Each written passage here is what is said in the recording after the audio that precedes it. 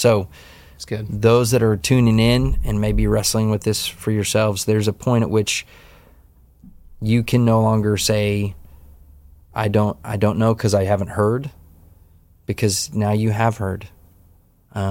Peter's confession and Bernie and Chad's confession that Jesus Christ, Jesus of Nazareth, is in fact the Messiah. He is the Son of God. He lived, he died physically in human history. It's a real thing.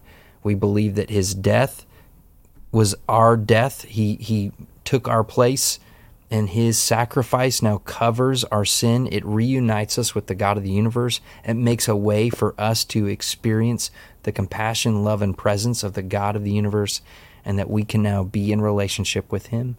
And that is afforded us by this one, the Messiah, our Jesus, our Christ. When you think about the profound influence of the Bible on the world, the way that it has shaped our culture, whether you're a follower of Christ or not, it's probably a good idea that you know at least what it says. It's going to be about us taking and reading the Bible.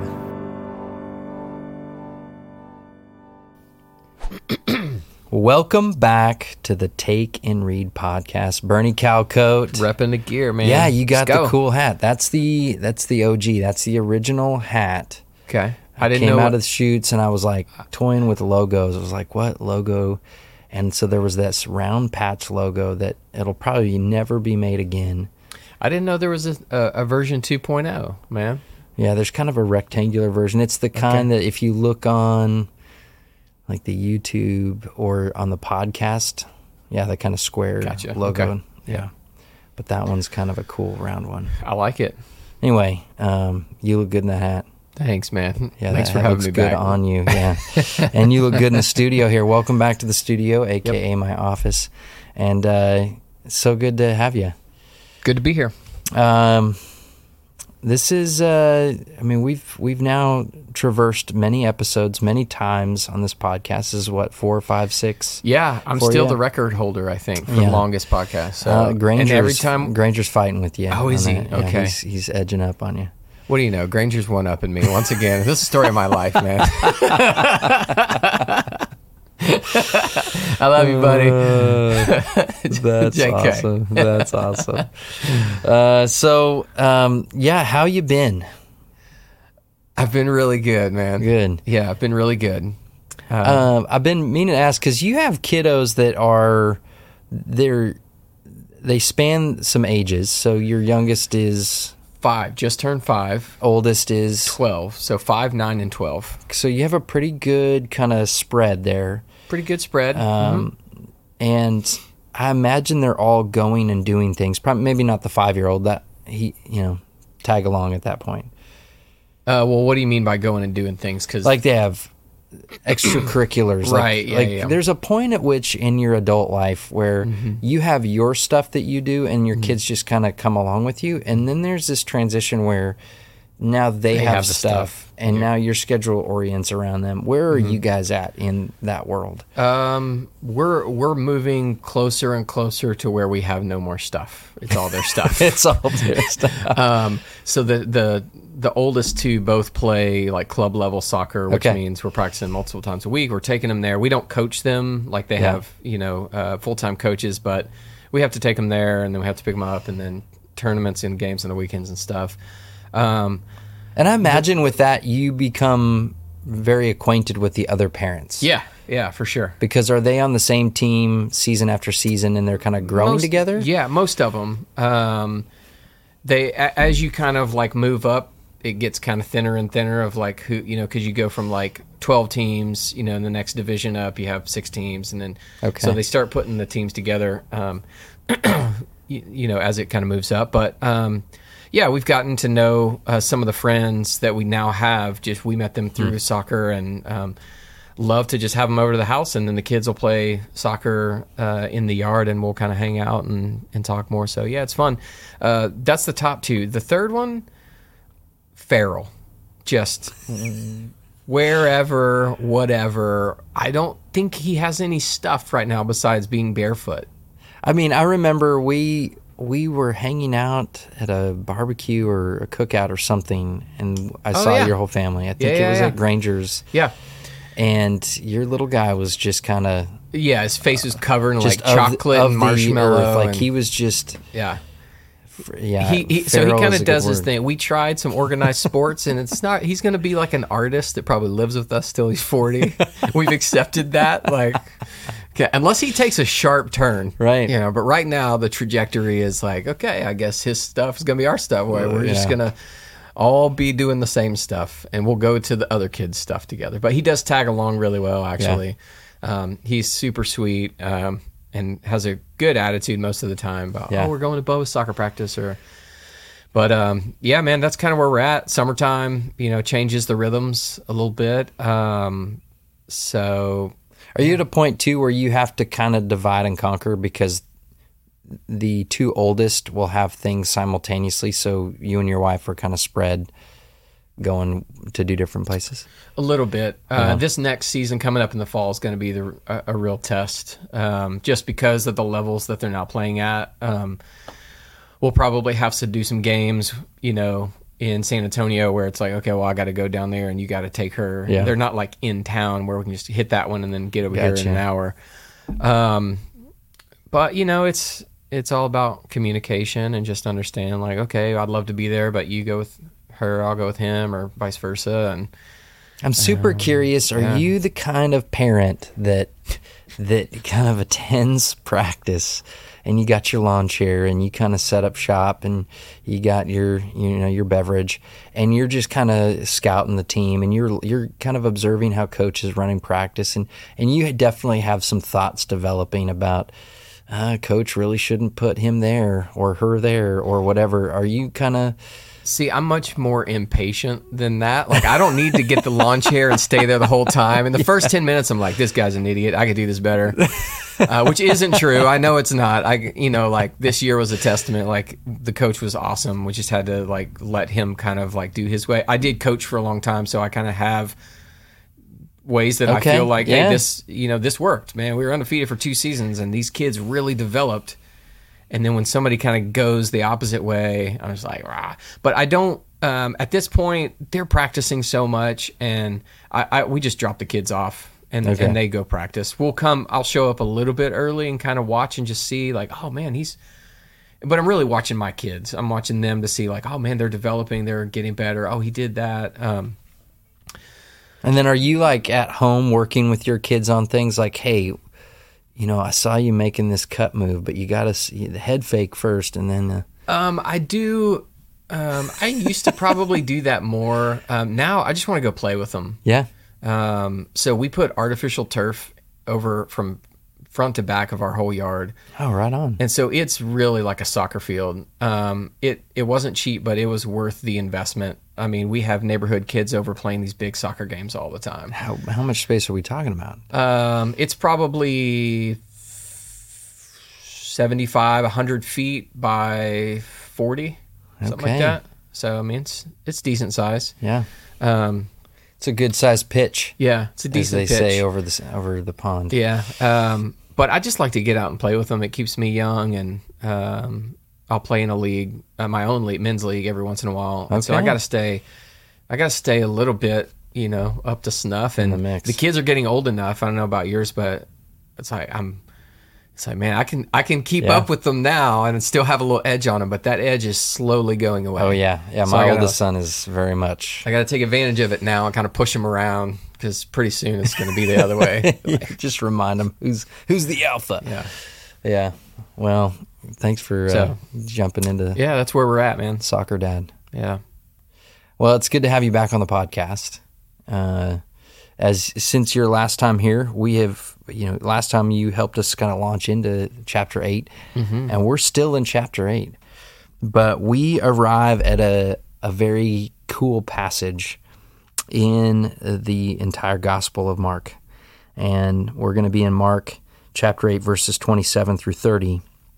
And in this short little exchange that we see here, it is a very large and pivotal moment in the ministry and life of Jesus here, but also in the life of the disciples. and some of the stuff that we see that is kind of revealed here. And when you consider, this being the product of Peter's teaching and John Mark's kind of scribe, recording this stuff, and where kind of what has been happening as Jesus has been going out and demonstrating the kingdom, and what Mark's intent is in this gospel, right? He's announcing the good news of Jesus Christ, the Son of God, as he says in chapter 1, verse 1. Mm-hmm. And so his goal is to show why that's the case. So there's this original kind of first century audience that would have been receiving this gospel in a scroll format, and it's traveling around, making the rounds to different villages and towns, and people are reading this account of the good news. It's the earliest account we have of the life and ministry of Jesus.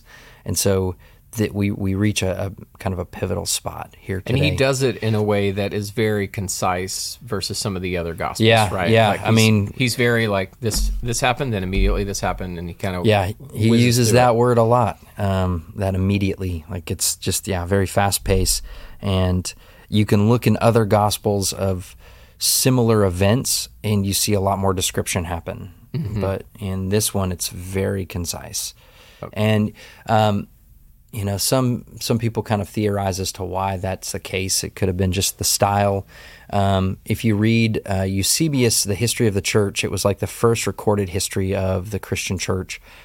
He kind of is the one that gives us a little bit of insight into the conditions under which this was recorded, and that Peter was preaching and teaching in Rome to the Christians, and they demanded from him a collection of his teachings before he left. And so there was a sense in which he kind of in a hurried fashion just got with John Mark and said, okay, let's just put it down. Let's get it down on paper. And so they went through very quickly and recorded it so that he could then move on, because they didn't want him to leave before they had left him with a record of the teaching.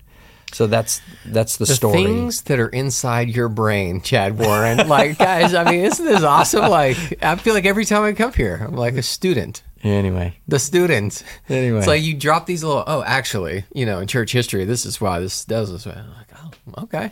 You're like putting the pieces together for me, man. Like, love it. Love you, brother. All righty. So that's kind of some of the context behind what we jump into in these short verses. And so let's just take and let's read. Yep.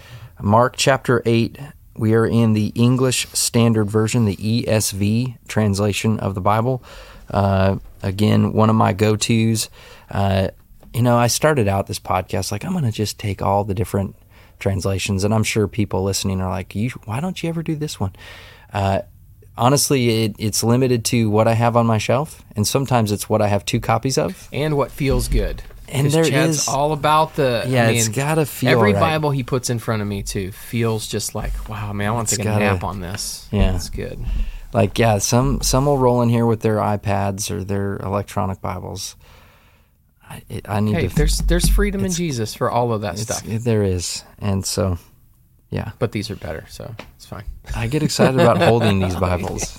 Yes. I want to touch it. All righty, ESV, chapter 8, Gospel of Mark, verses 27 through 30. And Jesus went on with his disciples to the villages of Caesarea Philippi. And on the way he asked his disciples, "Who do people say that I am?" And they told him, "John the Baptist, and others say Elijah, and others one of the prophets." And he asked them, "But who do you say that I am?" Peter answered him, "You are the Christ." And he strictly charged them to tell no one about him.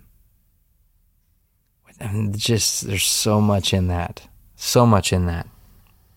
All right, so where do we start? Let's just make sure we understand the scene. He's with his disciples. Do we know where he's en route to the villages of Caesarea Philippi, and as he's on his way, he asks his disciples this question: "Hey, what are people talking about? Who are they saying I am? What are they saying about me?" And he's saying, well, some are saying that you're John the Baptist, so that's a recall of earlier in this gospel. King Herod, was wondering could Jesus be John the Baptist raised from the dead? Because he's like, I had John the Baptist beheaded. Could this be him? And so there was probably some fear in that. Like, what if he came back? Uh-oh. Because King Herod, identified that John the Baptist was a holy man, a man of God.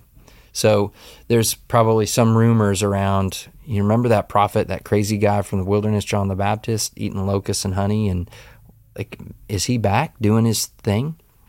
But the recollection there is, well, John the Baptist was the one who was preparing the way, trying to indicate to people there's a repent and believe the kingdom is coming. So that's what some people were saying. Others would say that Elijah had returned. So Elijah is one of those prophets in the Old Testament that did not face death, and so the idea that he would return. Other places in Scripture indicate that John the Baptist was that spirit of Elijah returned in flesh, and so it's interesting that you've got John the Baptist, Elijah. So people are starting to recognize something's up.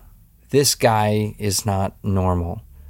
And so some people are like, well, it could be that he's John the Baptist's return. It could be, that prophecy about Elijah okay, maybe it's Elijah.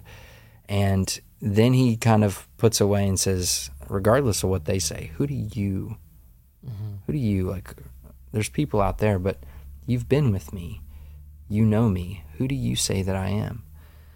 And so it's this kind of moment of truth that here is a group of people that have now been traveling with him, that have left their families, that have left their livelihoods, that have left everything that they've understood to be safe and good and provision for their family and a way to have an identity in the society and to provide for themselves.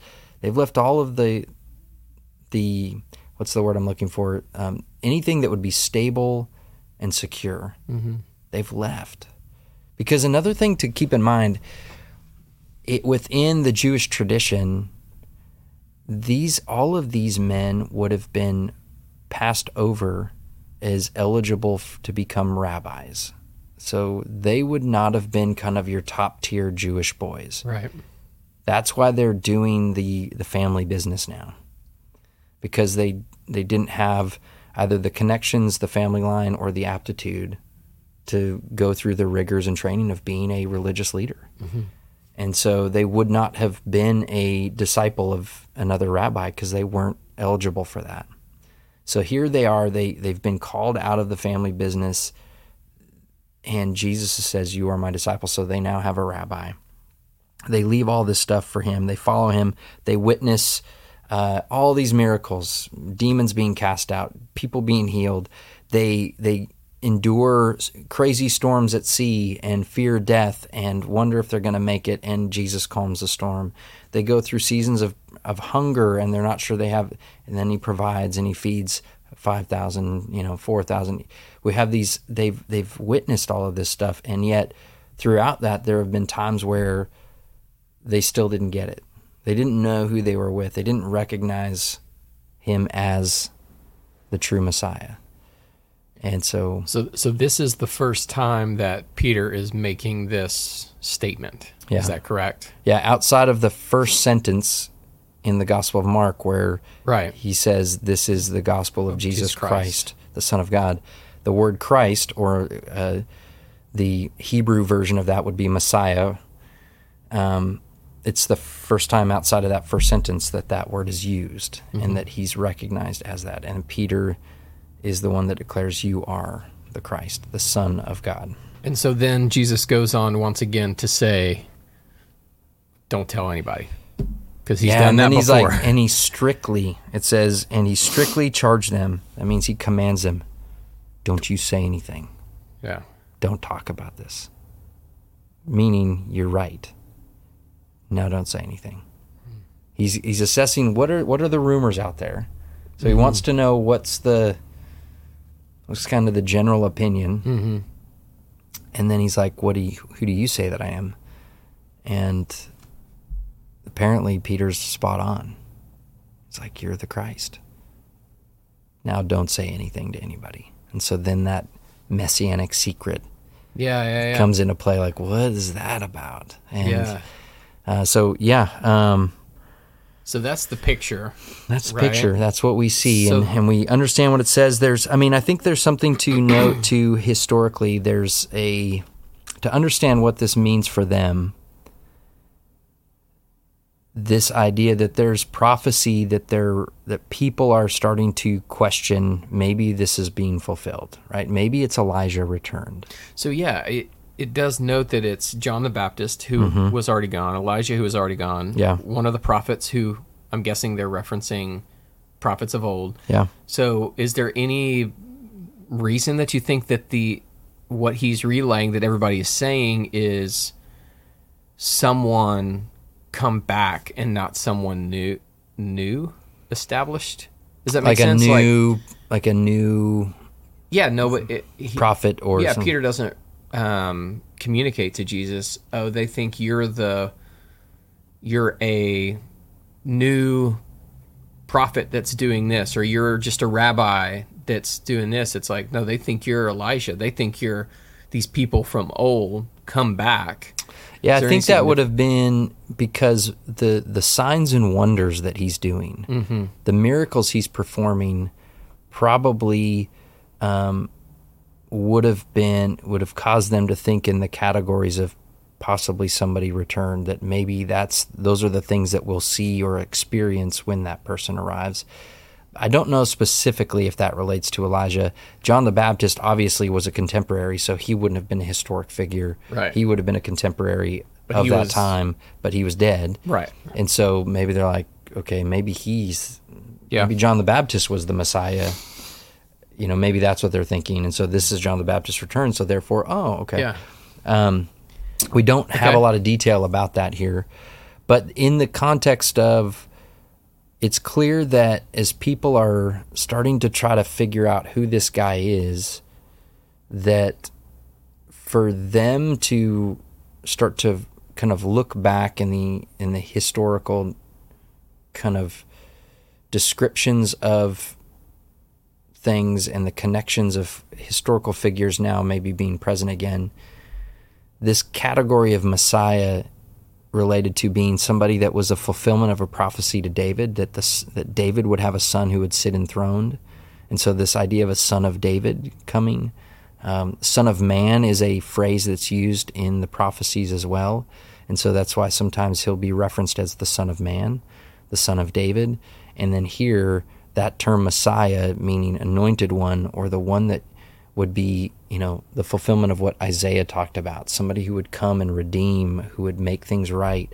There was also this assumption that Messiah would overthrow Roman government and be a political and military leader like David was. Right. And so there was some hope building as to what the implications of this Messiah's arrival would be.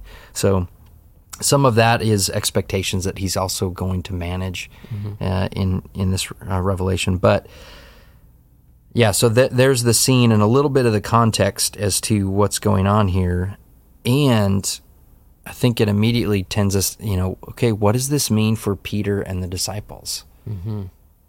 And you and I were talking before we jumped onto this podcast in reference to the previous episode, and recognizing that there is, right before this in Mark's Gospel, verses 22 through 26, there's interesting scene where Jesus heals a blind man, and it's not an immediate healing, but it's somewhat of a progressive healing. And so, let's see here. The blind man, in that episode, he sees there's this kind of first stage of healing where he sees, but it's blurry, and he says people look like trees walking around, and then Jesus does it again, and he looked up, and after laying his hands on him again, he opened his eyes, his sight was restored, and he saw everything clearly. And he tells the guy, go home, saying, don't enter the village. Probably like, don't let anyone know this happened.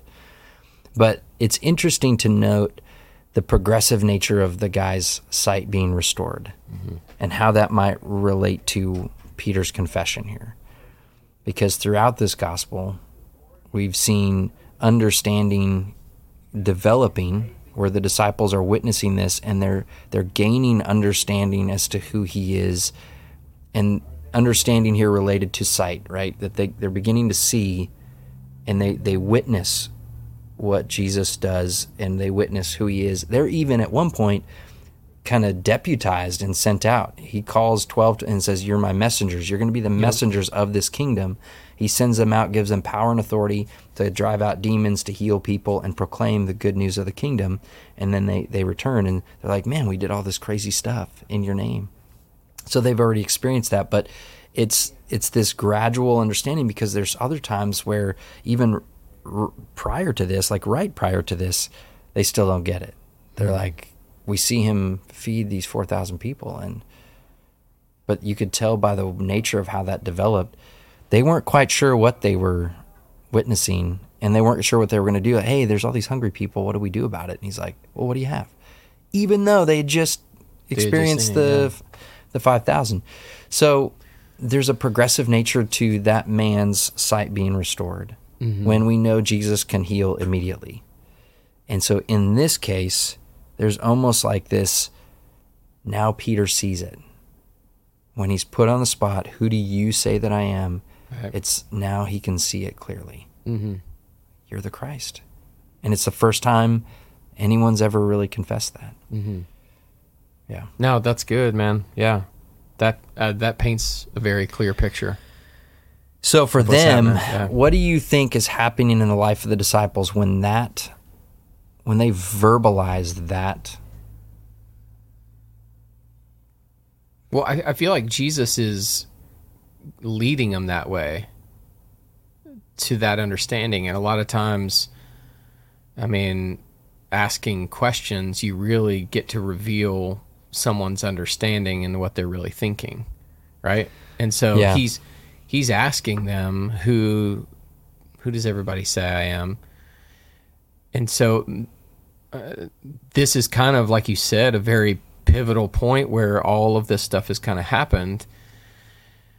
And so in the life, if the question is what's happening in the life of the disciples, I think that this, if maybe other one wouldn't have answered it that way, hearing Peter answer it that way, maybe it was like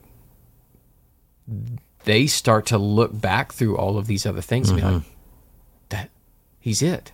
That explains it. That explains it. And it's not just Peter's eyes, but maybe all of them. And maybe, I don't know if there's other ones that the sight, as you said, is progressive healing, like they didn't see it. But we know for a fact that Peter did, and that the other disciples were there. So they were hearing this, and they also heard Jesus say, he strictly charged them, not just Peter. Yep, like he strictly charged them to tell no one. Which we can dig into that a little bit more, because I don't know if there's an answer to why that's there, but that's super fascinating.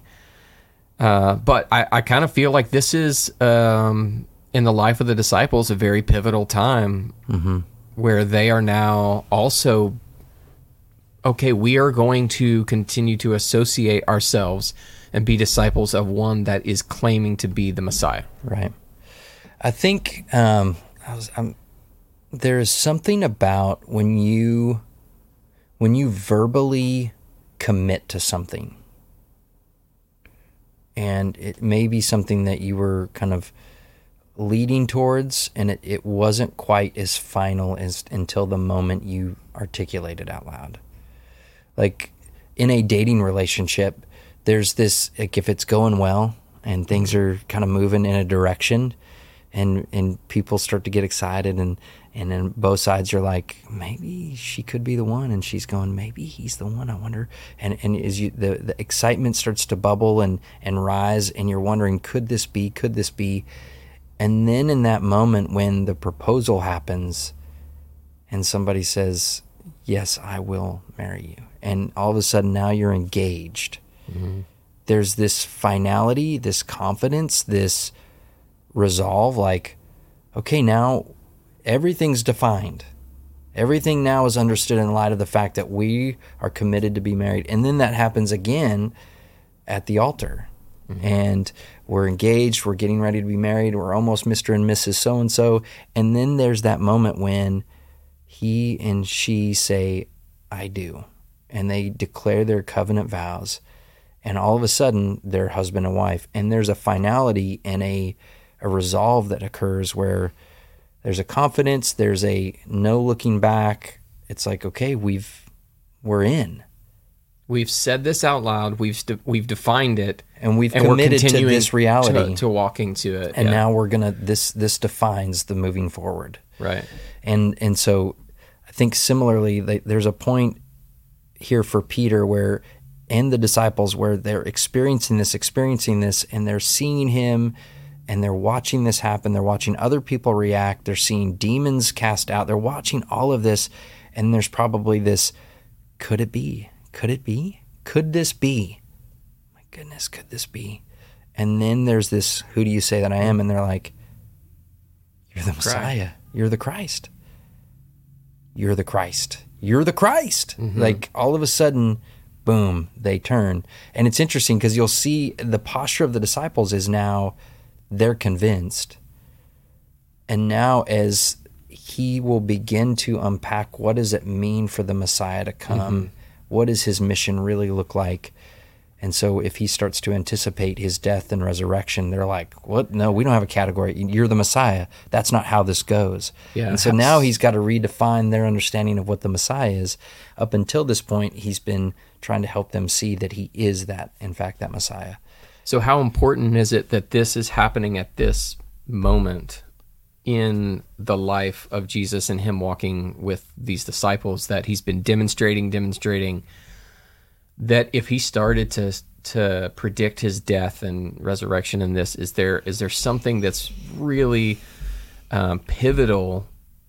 Like you're saying, there's something verbally and a commitment and a covenant that needs to be understood of, you're the Messiah. Okay, now that your eyes are open to that I am the Messiah, I can start to like discuss these things and shape I think your so. mind. And, There's now categories that are opened up that we can that now they can begin to explore, and so I think you're right. There's some things that this is a pivotal moment. It's the dead center of the Gospel of Mark. You kind of have the beginning where Mark says, this is the gospel of Jesus the Christ, the Son of God. Then at this very middle section of the gospel, you have this confession where he says, who do you say that I am? And Peter responds, you're the Christ. And so then it kind of hits that peak, center point, and now his things are going to be looking towards Jerusalem. Things are going to be looking towards his death. And what it means that the Messiah has come and what the Messiah has to do in order to fulfill all that God has for that Messiah and for his people. And so you're going to see a lot of, up until now, there's been a lot of category challenging and conventions that have been challenged about what's appropriate on the Sabbath and what the law means and tradition. And so he's been challenging those things, showing that what they understood, they don't really understand about what those things mean and who God is. And now there's going to be this, you don't understand what the Messiah they're about to be flipped up upside down and again. And so that's true not only for the disciples here in this immediate context, but also the recipients of the Gospel of Mark are going to be wrestling with what is a Messiah.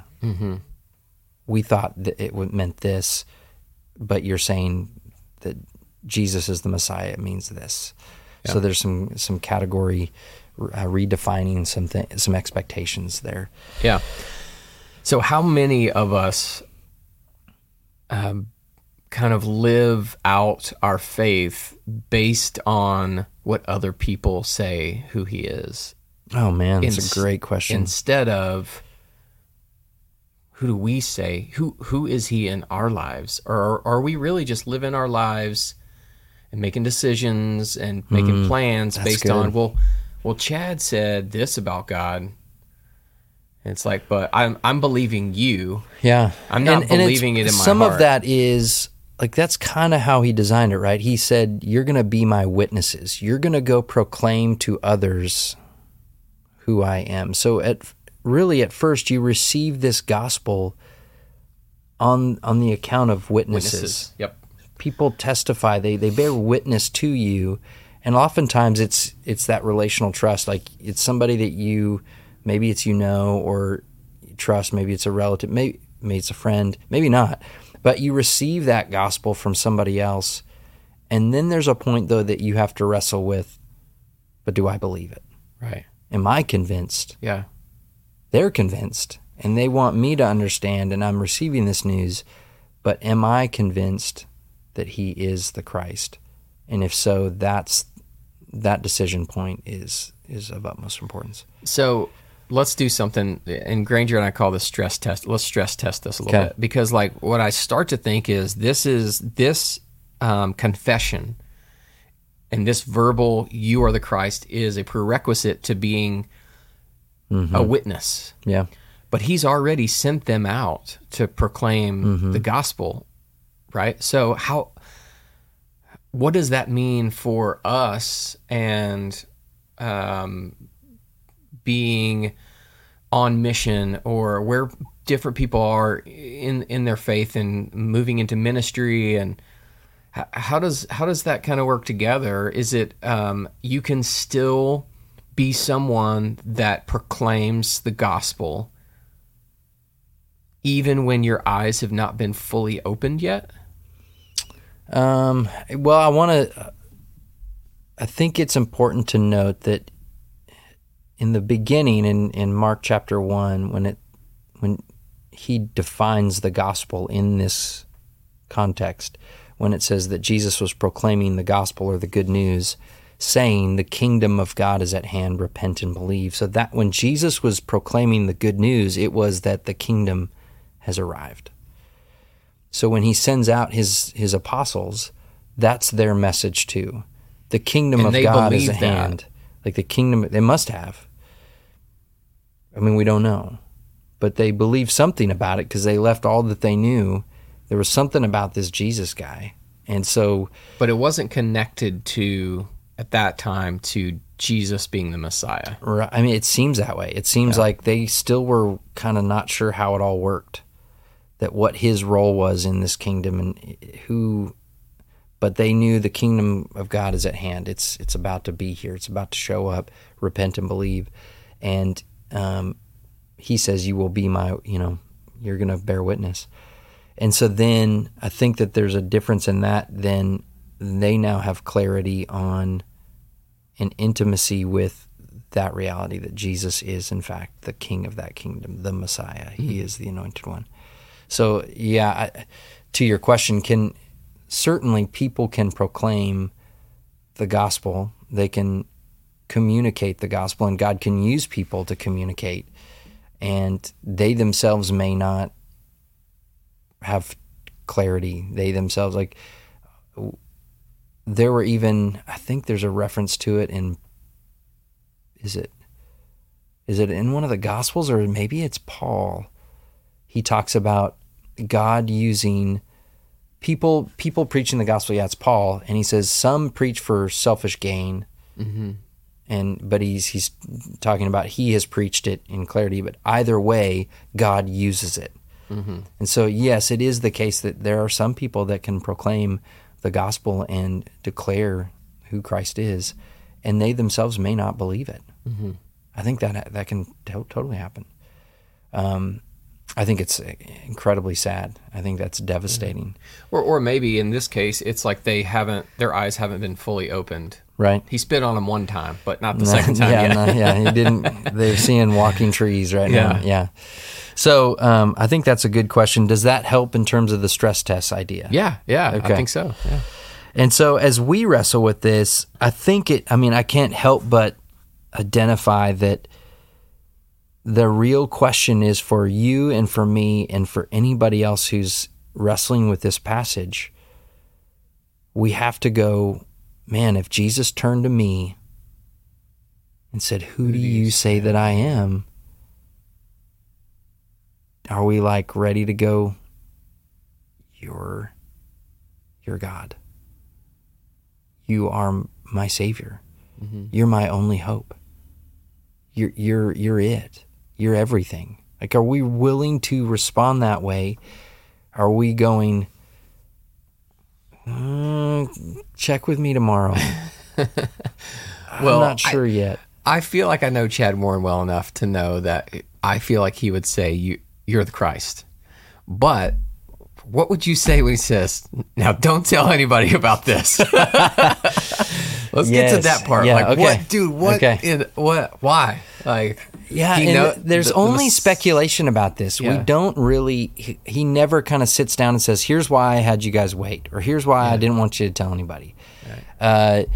We understand time is a thing in this, so the timing of things matters.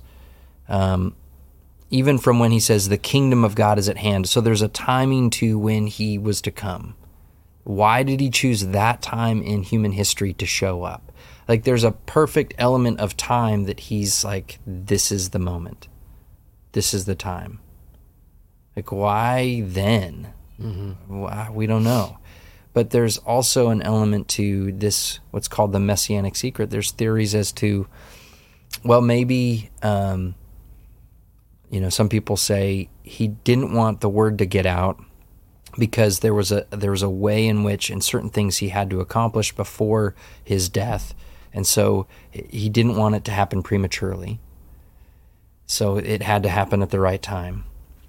There's also, and that theory might mean that there's certain things that he wasn't able to get to if it happened too soon. Right. But half of those people that he said, you're healed, don't tell anybody, they went and told anybody. A lot of them told people right? anyway. So, and some people think it was reverse psychology, like, I'm going to tell you not to tell anyone, and so it's this exclusive secret. And what do we do when we have something juicy? Oh, man. I can't wait to tell. I was talking with my kiddos the other day about it, that when they get some sort of news and they're the first ones with it, they can't wait to be the ones that have the news and get to share it with other people. So there's something about us that we're like,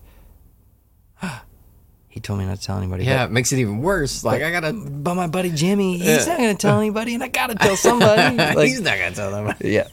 So there's that theory, right? That's that good. It was like this reverse psychology.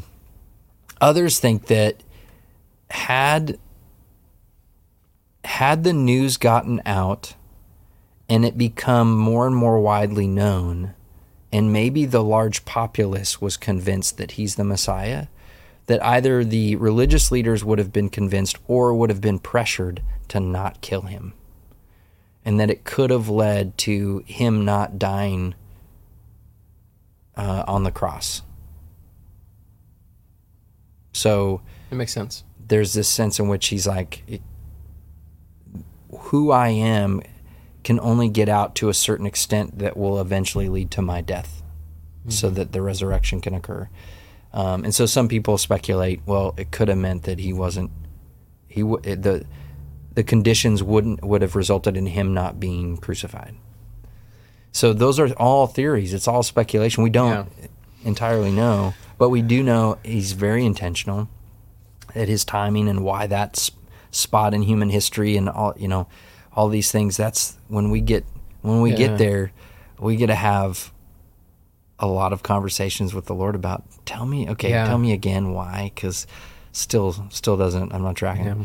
I feel like generations past were a lot more comfortable with just not knowing things, but now we just like ask Siri or we look it up. It's like, what was that movie? Oh, some people just don't. We just don't get to know what it was. Nobody Nobody here knows. So, right. But now we get to know everything. Information is so. It's like to have this and not be able to know why. No, We just have to wait. just have to wait. Yeah. Good question. All right.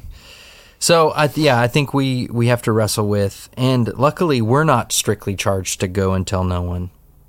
The opposite. The opposite, yeah, because at the end of Matthew's gospel, he specifically kind of removes the limitations on this news, and he then charges them and commands them to go make disciples.